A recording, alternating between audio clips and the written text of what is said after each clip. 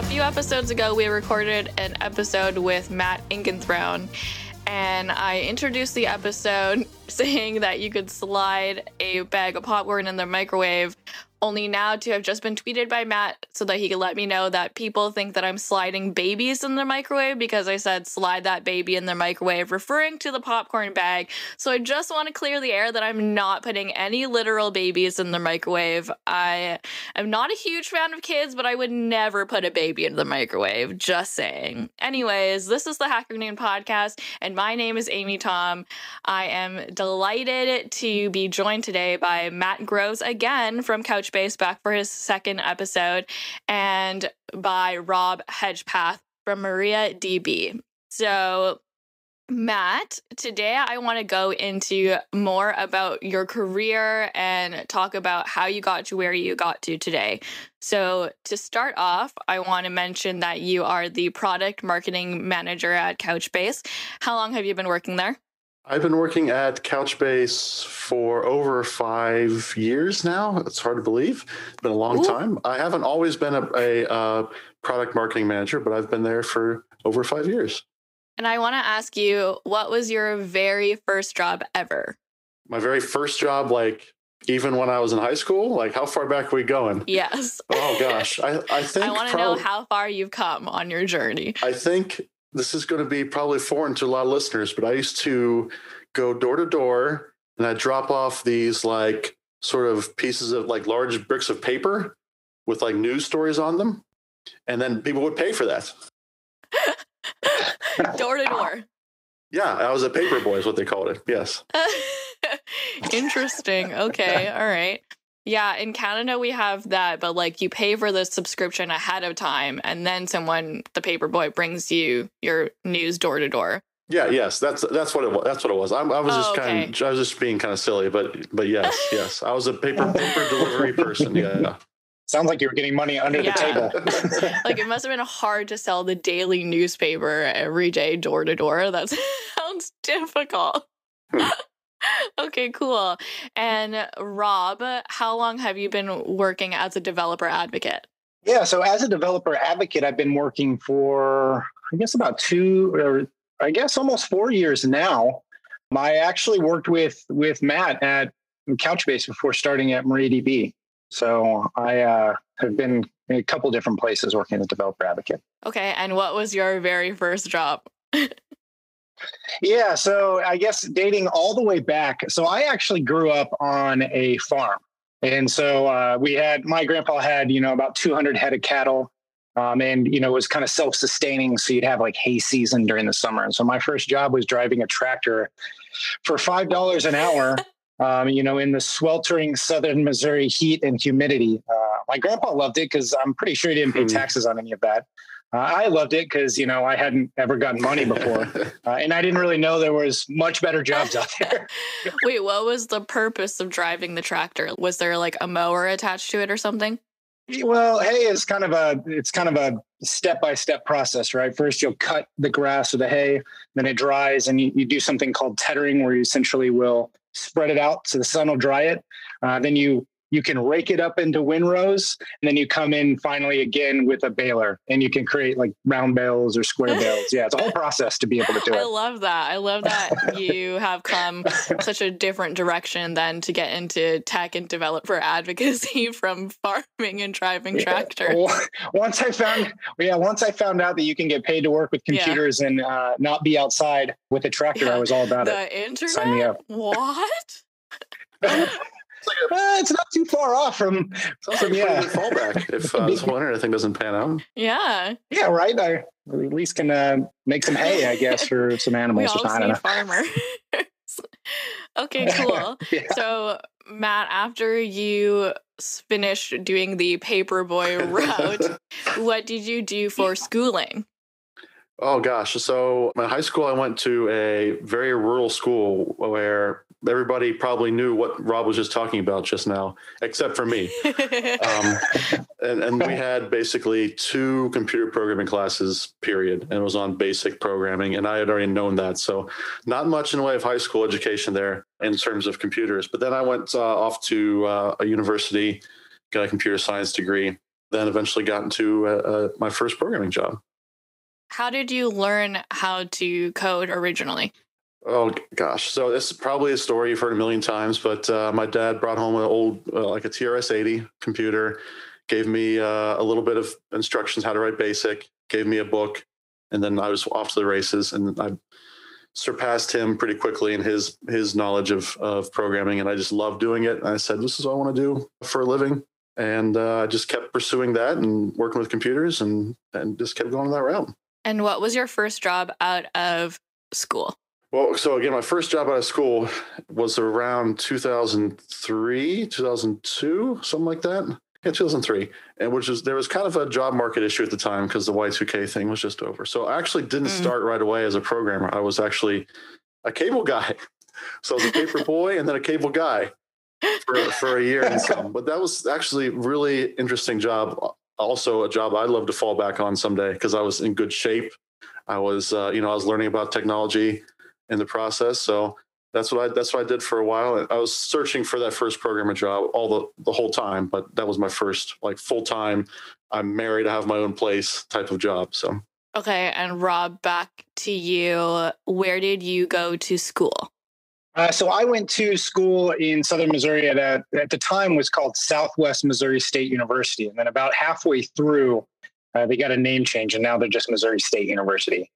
Got my bachelor's in computer science, minored in math, physics, and religious studies of all things, because I started as a political science major. I was the first person out of my entire extended family that had ever even gone to college. And so I knew of two professions from college, a doctor and a lawyer. And I had just asked, like, well, I don't want to become a doctor. So what do I do to become a lawyer? And somebody said, go do political science. So I did that for about a year and I hated it. I hated all my classes. And then I decided to look around and I switched to computer science. And it was definitely a journey getting through school, right? Because I had taken a year off from anything math, physics, or really anything analytical or, being able to think in that way for about a year. And then, got through school and then was kind of off to the races at that point. Yeah, you really came from a farm background then. Like Yeah. I mean, my dad now has since taken over the farm. I don't think it's going to be me that takes it over next. So yeah, I mean, I came from several generations of cattle farmers or ranchers, I guess some people call them. But then went into school with I probably could have asked some more questions before I went to college, but I didn't. And so then, I just finally landed in computer science. Yeah, your college experience kind of sounds like my nightmare as well, because I'm not a math person, not a science person, can't do any of that stuff. I think I would have really struggled. I went to school for business, so definitely more business and marketing minded than math and science minded for sure. Well, it definitely wasn't easy. I mean, there was lots of 2, 3 a.m. Computer lab nights because, I didn't have a computer of my own even at that point. So you just spent all your time in a computer lab, working with NetBeans or whatever compiler, happened to be on that machine. And what was your first job after schooling? So during school, my senior year, I actually did this full-time internship. So I was taking about 15 hours, I guess, both last 2 semesters, and took this internship, this hourly internship at a place called Paperwise, which did like some document processing type of stuff. So that was my first job, I guess, kind of started during my last year. And then after that internship ended, I interviewed around a couple of places and then started a place called Educational Benchmarking. And I got to work in a hallway, kind of similar to my setup now, where I'm just like out in the middle of nowhere. It was just this 10-person startup doing, it was college survey information, but you could do it online, right? And just building ASP.NET. Yeah, it was an interesting experience, but you wear a lot of hats whenever there's only 4 people in a company, right? So at the time, how difficult was it to get a job with a computer science degree? It wasn't as difficult. So this was 2007. when I had this. And, one of the things is that in a small town or small area, Springfield, Missouri, it's kind of southern Missouri, there wasn't a lot of people going or coming out of school with either, computer information systems or computer science. So programmers were kind of hard to find. So it's actually a little bit easier, I would think, than maybe some other places to be able to find a job back then. Yeah, makes sense. Do you mind me asking when this was? This is back in 2007. Okay. Yeah, this is a bit ago. Not too long, though. Not too long. Okay. And then Matt, I understand that you are also an author on the side of working on your full-time job. So can you tell me about the books that you've written? We're both authors, actually. Rob and I are both. I think Rob's has more recent experience than I do. But I wrote a book published back in 2013, I believe. I've worked on books since then, but not as like an author. But it was a topic I was really passionate about at the time, and I still carry a candle. That's the expression. Carry a candle for it to this day. Aspect-oriented programming, AOP, and there wasn't, at least that I could find, a book that was approachable for the everyday .NET developer on that topic. And so I felt really strongly about getting that book out there. And can you tell me a bit about the process of publishing? I know this is a little left field, but I would love to become an author one day. So I'm curious about that. Okay. Well, again, Rob might have a little more recent knowledge on it. But for me, it was just it was kind of a passion project to start with. And I wrote like a sample chapter. That was kind of the first thing I did, because I had known some people who had written books and kind of got their advice. And they said, write a sample chapter and shop it around. And so that's what I did. I shopped it around to 4 or 5 different publishers. Wasn't getting anything. And I tried to start working some networking that I had, some people who had written books and contacts that they had. And nothing was really working. I was about 1 day away from pushing go on my own Kickstarter for this book, because that's how strongly I felt like this book's going to get written one way or the other. So, but like 1 day before, I got contacted through my network, like, hey, we want to publish your book. It was Manning. They had actually done some other aspect-oriented programming books, so it was a perfect fit, I think. And so I was just kind of that process of writing something on spec, shopping it around, working the network, and just persevering, and then just knowing that even if no one picks up this book, I'm still going to write it. Like, it's just something I care about. I want to do, even if it's not going to pay me very much money. And ultimately, tech book authoring, like even if you're, I think John Resig of jQuery fame, he wrote a book on jQuery, and he shared his royalty statement recently. And it's like, well, this is not the profession to make a lot of money. Let me tell you that. Because if John Resig isn't making it, then there's no way an obscure AOP and .NET book is going to make the bestseller list, let's say. Yeah. That's interesting, actually. I never thought about that. But I guess with a tech book, do you think that it goes out of style super quickly? That is definitely the case these days. Now, the book I had written, if you look at the examples now, I'm sure none of them compile, but a lot of the rest of the book, I had kind of written it in mind of, what if I'm reading this 5 years from now? Will it still be useful? And so that's the kind of tack I took. But not every book can be like that, right? If I'm writing a book on ASP.NET 4, there's not much you can do about making that useful to someone writing ASP.NET 5 or 6 or whatever. So tech books are tough, and they do go out of not out of style, but they go obsolete relatively quickly or deprecated quickly. So I think a lot of the companies are starting to push towards different delivery models of their books, maybe more like a live updated, you can read it as it gets updated kind of book, or even just like video content. You see a lot of that. It's a little quicker to produce, I think, and get turnaround time on. So. Do you have any future authoring plans? I don't know how much I can talk about it, but I've written a chapter recently for a book. Like, it's not my book, but I was brought in as like, hey, could you write this chapter for me? And I honestly, I have no idea if or when it's going to be published at this point. But I've also done some like reviews of books. That's the other thing, like getting plugged into the publisher. You get opportunities to review books and provide feedback and provide quotes for the book, or, things like that. So again, not super lucrative, but I get to check out a lot of cool books before they get published. So that's a nice little benefit. Cool. Interesting.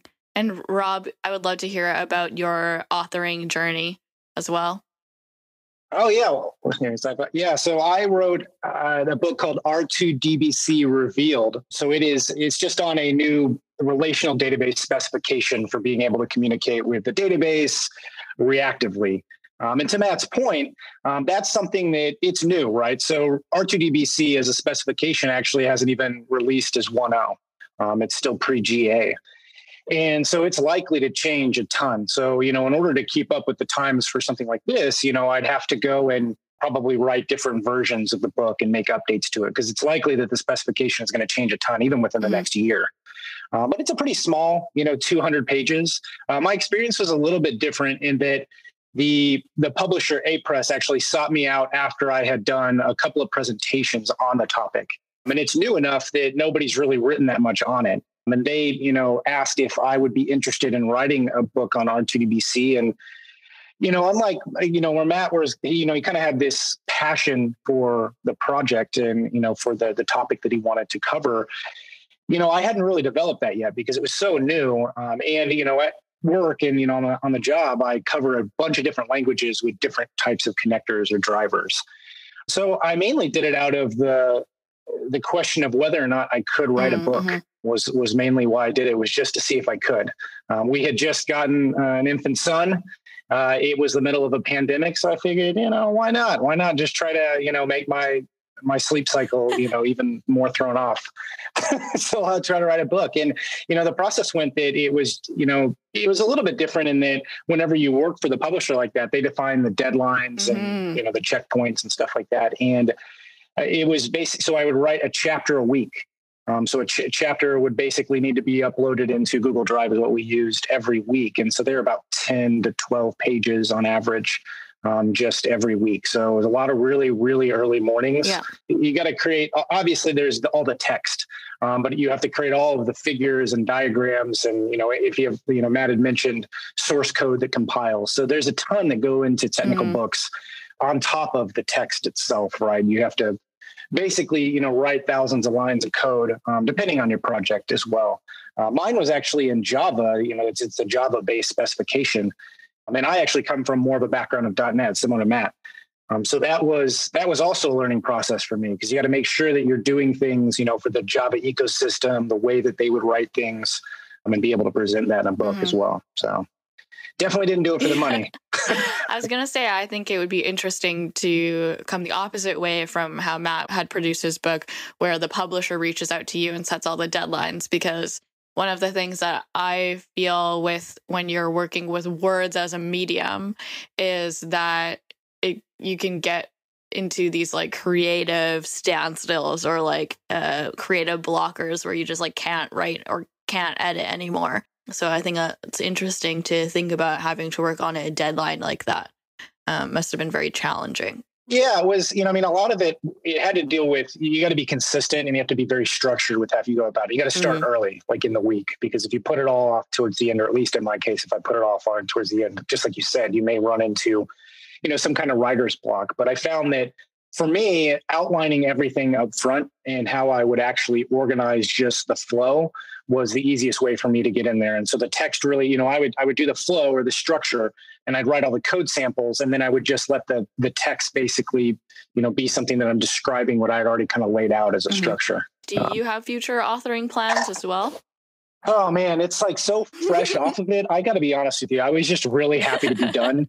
So that's going to have to wear off before. So as of now, no, that's going to have to wear off. So who knows how long that'll take. Mine still hasn't worn off. Just FYI. How long did it take you to write the book start to finish? 16 weeks. Okay, yeah. So 16 chapters.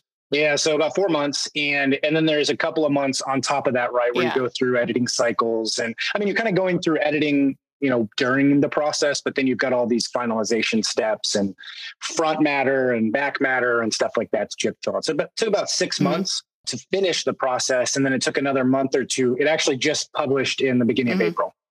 So it just came out. Congratulations.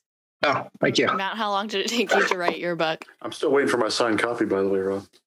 In the mail. You won't give me your address for a variety of reasons. All right, say it on the air. Let's just clear this right now. How long did it take to write my book? Geez, I don't remember. It felt like the same amount of time for my son to be born, like 9 months. But I don't, like Rob said, there's a lot of front matter and foreword and appendices, and I had to go back through and set the indexing up, all that kind of stuff. You don't kind of think about as you're reading a book, but it's stuff that the author has to do. And I know I changed editors probably 2 or 3 times, not because my book was problematic, but just because organizational changes at the time. So that added some time to it as well. But I feel like it was probably somewhere in the same range, 6 to 9 months. Mine was about the same length as Rob's too. I think 230 some pages, something like that. Interesting. Okay, I'm gathering all of this information in my little brain for my future publishing novel. If you still want to write a book, Amy, after talking to us, then you are destined to be an author, let me tell you. Excellent. Yeah. Great. Truth.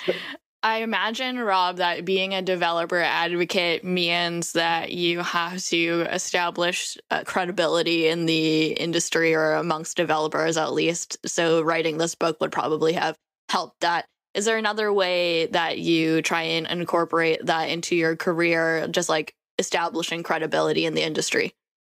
Yeah, I mean, I think the book, it's going to take it one of 2 directions. It's either going to help establish that, or it's going to completely destroy it. So the jury's still out. We'll see. It's just fresh off the press. So we'll see what that looks like in a couple of months. But no, I mean, I think that's actually a really good point about developer advocacy and really developer relations in general, right? I mean, you have to come across as a believable developer first and foremost, right? And for me, I think, Matt and I've actually had conversations about this a lot. For me, I really like to root things in sample code.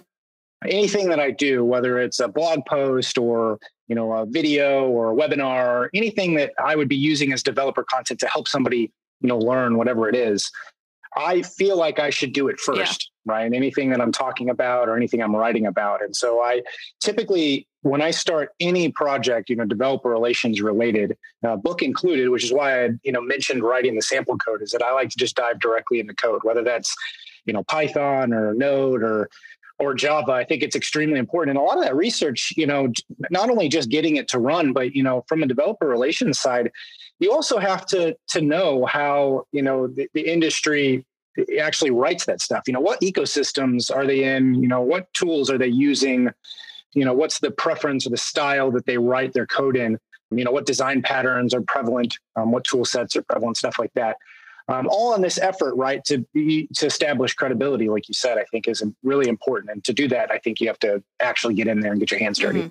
And I think at the end of the day, like with almost anything, it breaks down to understanding the problem that your people are facing, or the problem that you're trying to solve. So being able to have your hands in the pot or feet on the ground, or whatever analogy you want to put into it, and truly understanding the developer problem, I think is like probably a huge piece of the pie as well.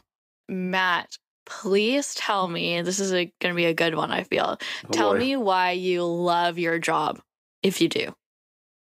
What about it do you love? I mean, don't tell me if you hate your job, because I don't think Couchbase would like just that. Silence for the next 30 seconds. Love is a strong word when it comes to a job. I love my kids. I love my wife. I love the Cincinnati Reds. Any sort of job, though, is going to be tough for me to say I love it, right? Because it's, if I loved it, I wouldn't expect to get paid for it, right? I would just do it. But I very much enjoy my job. I've worked at Couchbase for, like I said, over 5 years. It's the second longest I've spent at any company in my whole career. I definitely, I hope I'm not saying this out of turn, but I definitely see this being my last technical job. The next job after this will probably be something involved with, like, I don't know, maybe farming or going back to being a cable guy or something, right? This is the last job I will work in software, I think. That's how I look at it. So I very much like it here, yes. That's a bold statement for someone who says that they only like their job. Well, okay. Well, it's more than like, but I don't know if I go as far as use the word love. I don't know. I feel like I love my job, but this is the first job that I have ever said that I loved. I don't think I've ever loved a job prior to this, so I think that's fair. There's been jobs where I love the people that I work with. There's been projects I work on where it's just like, this is something that's super important to me. And so I love being involved in it.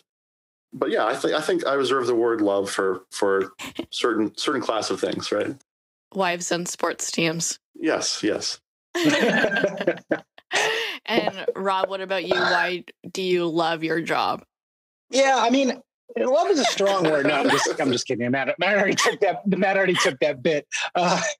No, one of the things that I realized, so I spent some time, similar to Matt's story, I spent some time as an engineer, and I actually spent about a decade writing mobile applications. That became more and more complex as, different versions and, bigger libraries and SDKs came out and stuff. And one of the things that I realized is that I'm an okay developer. I'm not like the best, but I'm all right. I think I'm all right. But one thing that I really love, and especially I loved about a job that really set me on the path to developer advocacy, was really consulting. That process of really teaching somebody or facilitating someone, that's what I love most about developer relations, is that I've kind of figured out that, I'm not going to, crank out a bunch of new patents or, invent a new algorithm or, come up with some really cool, snazzy, product from scratch, just working, in my basement alone. But what I can do is I can help facilitate somebody to do that. And I think that's what I love the most, is being able to create content or just, better the experience of other developers that are far smarter than I am, and be able to figure that stuff out. Mm-hmm. Yeah, makes sense. I guess you've only been there for a few years, right? I just am wondering how that experience has changed with COVID and not being able to see people face to face, Yeah, I mean, I don't know how much that is really, affected. So you kind of mentioned, the first couple of years was kind of nice, is that at MariaDB, they didn't have a lot of developer content. So in order to kind of get out and, meet the community, I first needed to give them something to talk about, because all I'd be going out is basically like, why doesn't, this content exist or this sample exist? And so COVID's really given me the opportunity to do a lot of heads down work like that and be able to create that. And, from a seeing people thing, I think it would be pretty nice. I've worked remotely though since 2014. So, the whole wearing sweats all the time, barely going outside unless I have to. I mean, that's pretty on par to what it was like pre-COVID for me. I don't know about Matt. This is a very developer answer. I am dying in COVID, on the other hand, because I am like, I need to get out. I need to talk to people. I need some socialization time. I need to dress up. Matt, do you have any advice for an aspiring product manager? Well, so I want to just say this is kind of a common thing I'm running into these days, but I'm not a product manager. I'm a product marketing manager. Okay. Right. So I'm managing the marketing around a particular product or a set of features in that product, whereas a product manager is going to actually be managing the features themselves. The product. Right? Yeah. So great that's distinction. a little bit difference. Yeah. But, I'm relatively new to being a product marketing manager. From my point of view, it's very much like being a developer advocate or developer evangelist. I think there's a few activities that maybe I do or don't do that are slightly different, but I think there's a lot of overlap. And it's very much like Rob is saying, like just trying to teach people about, hey, there's this really cool thing here. This can really help you, or I want to teach you about how this thing works and how this is going to help you with your job. Why this is so cool, why it's so interesting. I think there's a lot of overlap between those two. So I think very much the approach should be, if you're passionate about something and passionate about talking to people about it and teaching about it, and just spreading the word about it. And, you don't have to be, Rob is being humble about his abilities. He is a very good developer. Me, on the other hand, not again, I'm probably okay. But that's okay. We're like I said, we're not going to be the ones who are inventing these algorithms. We're going to be the ones who are out there trying to get people excited about them, get people interested in them, and to get feedback on them. That's one of the things I miss about being in-person events, actually, Amy. And I'm with you on that. Is that going to these virtual events and being on Zoom screens, it's very different than being at a booth or being at a conference and people just asking questions and saying, oh, what about this? What about this? Oh, I didn't think about that. Let's talk about that right now. It's just kind of the the people talk about the water cooler at work, and you just stop by and hear the chatter, and you can join in the conversation. We talked about this last podcast. I very much endorse working from home. I love working from home. Mm-hmm. But the developer events, the conferences, the user groups, I miss those tremendously, and I cannot wait to get back to them. Mm-hmm. Yeah, right. Every Tuesday we run our Hacker Noon meetings in the mornings. I am invigorated on Tuesdays from team meetings. That's the level of socialization that I'm having. I'm like stoked about having team meetings just to get a little face-to-face time in there. And what advice would you have for yourself from 10 years ago? Like, if you could give your current self advice 10 years ago, what would it have been? 10 years ago would be 2011, right? Yeah. If your current self could give your 10 years ago self advice. Can it be stock buying advice? Does that count? No, buy more Bitcoin. Get heavy into cryptocurrency. Wait for that Zoom IPO or whatever, Yeah. 10 years ago. If we're talking career advice, I guess. Mm-hmm. Thinking back 10 years ago, I was very much thinking like, I need to keep going up the chain. I'm a developer now. I need to be a senior developer. I need to be a senior partner. I need to be a manager. I need to be a project manager. I need to go up that chain and be the CIO, be the what do they call it? CIO, CTO, something like that. Like, I need to get up that. I think I would tell myself, based on hindsight, look, is that what you think you have to do, or is that what you actually want to do? Mm-hmm. Because once you start going up that ladder, like, it gets very different. Like, you get away from those code samples, and you get away from the stuff that you love about technology. Just give that a little more thought than you did the first time around. That's so true. Yeah, I think society tells us that we need to become managers, and then we just need to climb the corporate ladder, and we need to get that promotion to feel successful or whatever. But I totally agree. And also it's about enjoying the journey as well. I mean, once if that is your end goal truly, and you do get that manager position, you'll look back at 5 years later and remember the days when you were in the pits and enjoying the moment as well. So that's a great point, Matt. Rob, what advice would you give yourself 10 years ago? Yeah, it's funny. As I was like, man, I'm glad Matt gets to go first on this, because he was kind of on the spot to ask that, and then I just got so engrossed in listening to his answer. I was like, yeah, that's really good. That's really good advice. But honestly, mine would be pretty similar. I think if I were to think back, I would have, just told myself to relax a little bit. Very similar, kind of moving up the chain, but also I spent a lot of time doing side work. Mm. And not because I just loved the project. I did a lot of contract work on the side just for, making money. And though I learned a lot from doing a lot of that stuff, I probably lost a lot of years of my life on the back end from the stress, of basically having multiple jobs at once. Like and, writing a book? Taking these hard deadlines. And she got you there. Yeah, that's a good point. Yeah, that's a good point. Touche. Yeah, so I guess maybe advice to myself now or 6 months ago, probably be the same. But yeah, I mean, it's one of those things I find myself doing quite a bit. I go through these periods of getting, bored or stagnant in work, and then just kind of starting something new, like a side project. And I did that a lot more earlier on. But as life kind of moves forward and you get more and more responsibilities, and if you're like me, you probably get lazier too.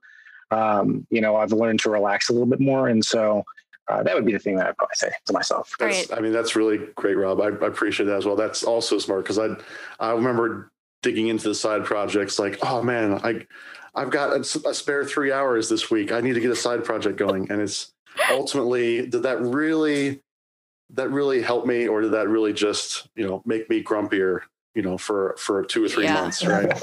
I am 100% with you there. My coworker sent me a video the other day about choosing one thing, like being good at one thing or solidifying one thing, as opposed to I wake up at 6 a.m. and then I go to the gym, and then I do my morning gardening, and then I do my day job, and then I learn how to bake, and then I go for a run. And it's you're doing everything at the same time. You're not going to be good at anything. and sticking to one thing, which I am horrible at. I love to put my hands in all of the pots. So I'm definitely with you there. Amazing. Well, Matt, thank you very much for coming back for another episode on the Hacker Noon podcast. I love having you around. And Rob, it was very nice to meet you and have you on the show. I really appreciate it, guys. Yeah, thank you. And I just follow Matt. So next time he's here, just send me an invite.